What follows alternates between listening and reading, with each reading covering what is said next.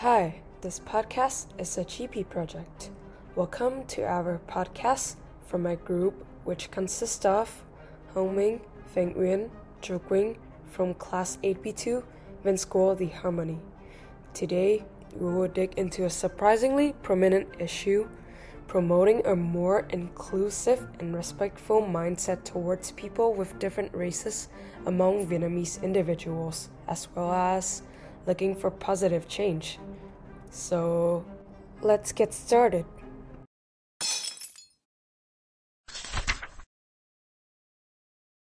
White privilege has always been everywhere in Vietnam. If you come to Vietnam, you will see a lot of women riding motorcycles covering their skin from head to toes so that they won't get exposed in the sunlight. They have a nickname as the Lead Ninja. In today's globally connected world, inclusion and diversity have emerged as universal principles. The significance of embracing racial equality and combating discrimination is emphasized by groups like the United Nations and numerous worldwide efforts. Despite the fact that the world is making progress, each nation still faces particular difficulties. Vietnam is one of them. Racism towards people with darker skin tones has been influenced by Vietnam's long history and cultural traditions, leading to them not really considering a neutral view on skin tones.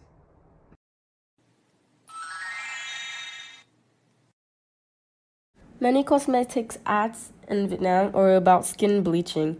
Though they don't show it, you can see racism from their ads or daily life. Western people, when they came here, Vietnamese would look at them and thought, "Look at them, they're so pretty, such pale skin they have," and more. Some men in Vietnam too, when they saw Western people, they would ask for their social media and even stalk them, which is really scary. Some darker skinned people, however, are giving weird looks and stares as they pass by.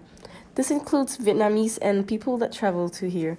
They don't show the hate, but you can just see it from the look.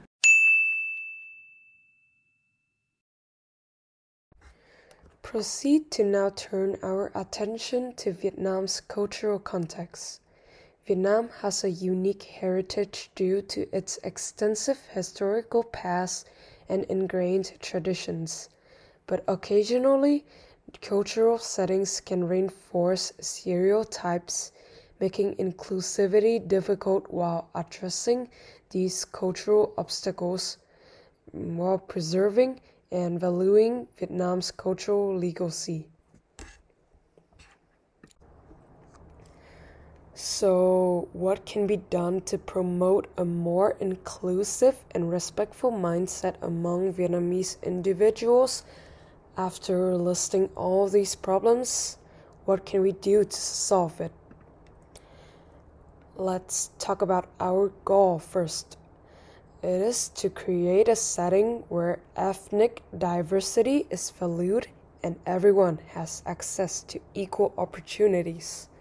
A diverse approach is required to accomplish this, so education plays a crucial role. By incorporating inclusive and diverse perspectives into school curricula, we can broaden young minds and promote understanding. Teaching cultural sensitivity and empathy will help break down barriers and create a more harmonious society. Also, positive interactions are another key aspect. Encouraging diverse social engagements and platforms for dialogue allows individuals to learn from each other's experience. Building bridges of understanding will challenge stereotypes and create a sense of shared humanity. In conclusion, promoting a more inclusive and respectful mindset towards people with different races in Vietnam requires concerted effort. By leveraging the international context, respect the cultural context, and implementing strategies like education, positive interactions, etc., we can make meaningful progress.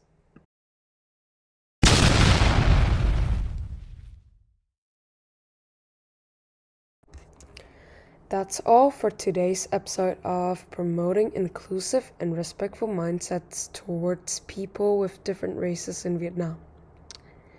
Remember, change starts with individual, and together we can build a brighter future. Join us next time as we tackle another pressing issue. Thanks for listening.